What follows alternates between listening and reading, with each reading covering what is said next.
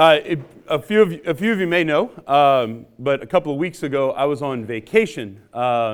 Myself and three other priests decided that we've been planning a vacation for a while, and we wanted to do something that was going to be a little bit different. Usually we just go run away to a condo and hide out on a beach and just enjoy ourselves and just kind of take it easy. But we decided to do something a little bit different.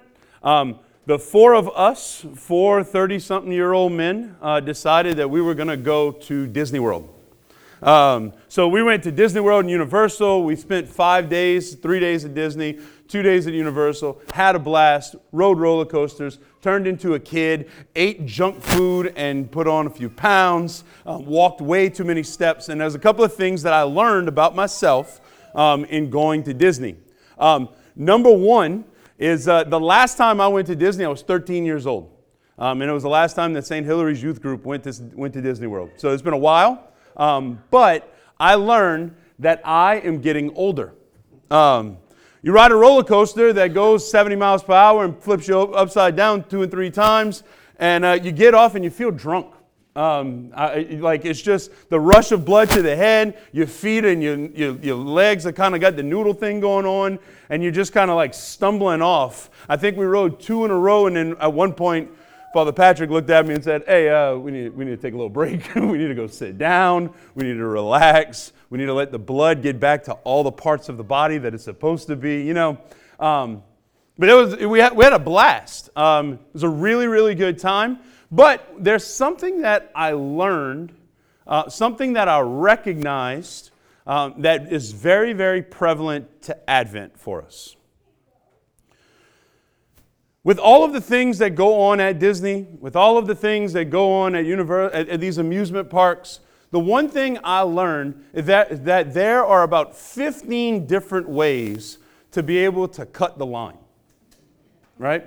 There are a bunch of different ways, if you're creative and you know what you're doing, that you can ride every ride and never have to wait in a line throughout the whole day.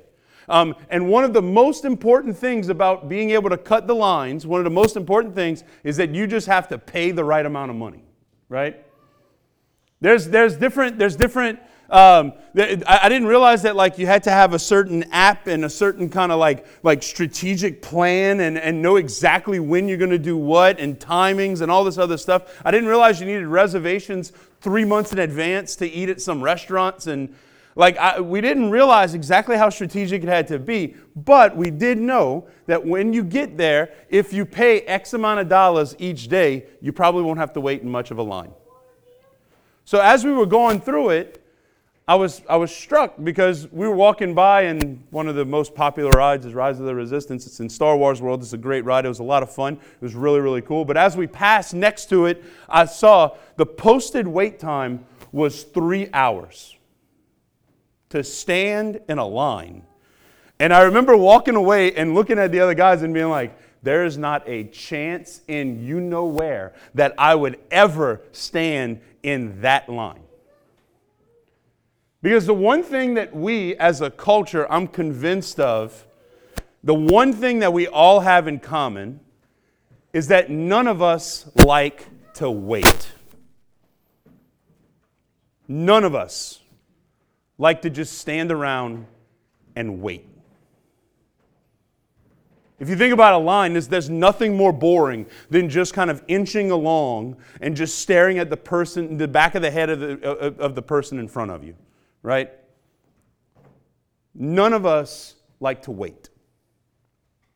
The very interesting thing, though, is that every year as a church, we come in to the Advent season, which is very, very simply a time of waiting. And I have a feeling that most of us don't like that. I remember as a kid coming to church and seeing the Advent wreath, and every week having another candle lit. And as that one candle was lit, just kind of sitting there in the pew and just counting down the days, counting down the weeks, being like, next week I'm one step closer to my PlayStation. Or next week, I'm one step closer to Santa. Or next week, I'm one step closer to being able to enjoy Christmas and break and being away from school and all those kind of things.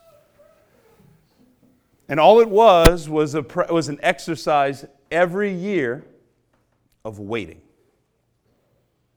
But we don't like to wait. And just in my lifetime, we've become less and less comfortable with waiting. The little supercomputers that we have, every one of us has in our pockets, make us unbelievably impatient where we need to know now. When Amazon, it doesn't deliver, if I don't get my 2-day shipping and it takes 3 and 4 days, I'm angry, right? We don't like to wait. But as we enter into this Advent season, my encouragement to us is that let's wait, but let's wait in a Christian way. Let's not approach this Advent season like Christmas light, right? Let's not approach this Advent season. Let's approach this Advent season from a Christian perspective. That we wait well. Otherwise, as we pick up the Halloween candy, we're putting out the Christmas decorations. And the thing is, we don't wait for the gift that God has waiting for us at the end of the Advent season. Pope Benedict, towards the end of his time as Pope, he wrote a document. And in this document, he quotes St. Augustine, who is reflecting on the first letter of St. John. So, Pope Benedict, St. Augustine, St. John. These are some of the heavy hitters of our church, right? These are some of the greatest minds in the history of our church. This is what Pope Benedict writes about waiting. So bear with me. Just listen to these words as clear as you can. Man was created for greatness. For God Himself. We are created to receive God. He was created to be filled by God. But his heart is too small for the greatness to which it is destined. You and I are created so that we can receive God totally and completely. That our hearts would be filled by God first and foremost, totally and completely. But they're too small for the greatness to which we are destined. Our hearts must be stretched. By delaying His gift, God strengthens our desire. God makes us want more and more and more. And through this desire, He enlarges our heart.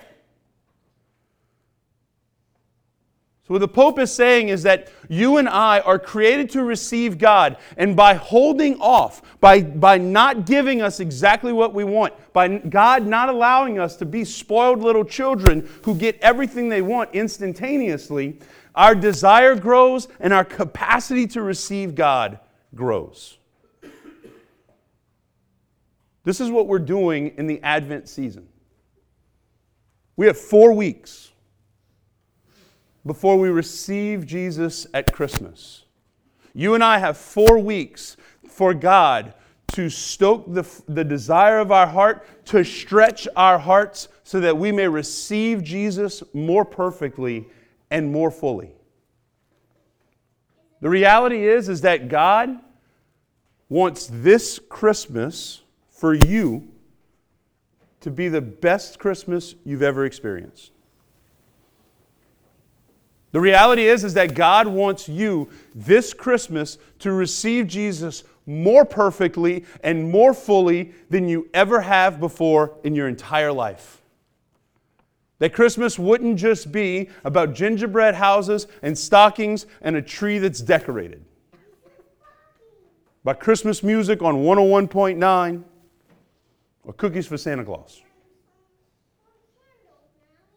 That this Christmas would be something deeper and bigger than it ever has been for you. That God Himself would come to live with you in your heart always. but our hearts are too small.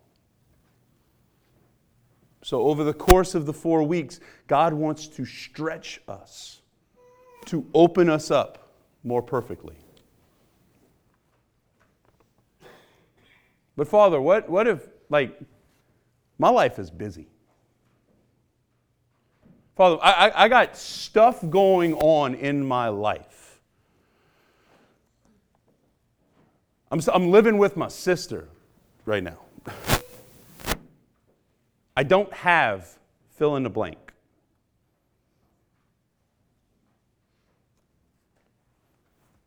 Pope continues. Suppose God wishes to fill you with honey. It's a symbol of God's love and tenderness. But you are full of vinegar. Where will the honey go? The vessel that is your heart must first be enlarged and then cleansed, freed from the vinegar and its taste. Otherwise, it ruins it. This requires hard work that is painful so that we can receive God in His fullest. The question I have for us as we enter into this time of waiting, this period of stretching, question that I have, I think that every one of us should reflect on at the beginning of this Advent season. What vinegar has spoiled? What vinegar is sitting in your heart today? What are the things that need to be purified so that you can receive God better? What are the things that get in the way? The commenting on social media, making sure everybody hears about whatever on Facebook, getting angry and mad and aggravated about this post or that post or whatever else. Maybe the things that are getting in the way of receiving God better is just needing to take the TV off. Whether it be sports, the news, whatever it is. And just embracing a little bit of quiet. Maybe embracing the people that are in your home a little bit better. I know for me, it's taking social media off of my phone. We were at my grandmother's house on Thanksgiving, and at one point, there were 8 of us sitting in a circle. My grandmother looked up and she said, she's like, look at this. And 7 of us were on our phones. Because the conversation had died down a little bit, and all of us, at some point, just kind of unplugged from the people in front of us and started wondering what everybody else is doing.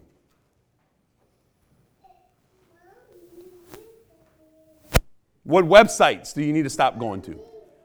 What sin do you continue to go back to? What relationships, the gossip, the conversation, what phone calls do you need to stop answering?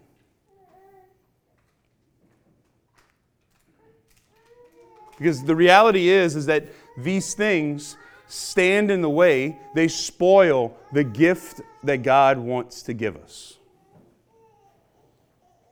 Today, as we begin this season of waiting, today, as we approach this, our Lord, we wait in anticipation, knowing that God is ready to pour Himself out into us.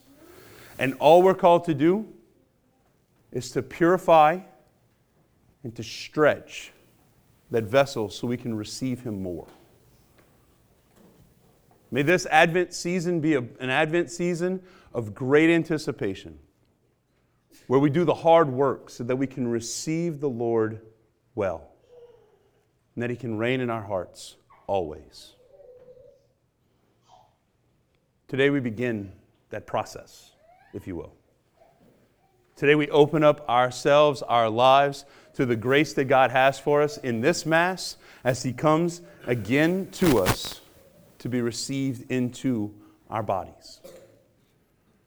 May we wait well, because there's no shortcuts during this Advent season.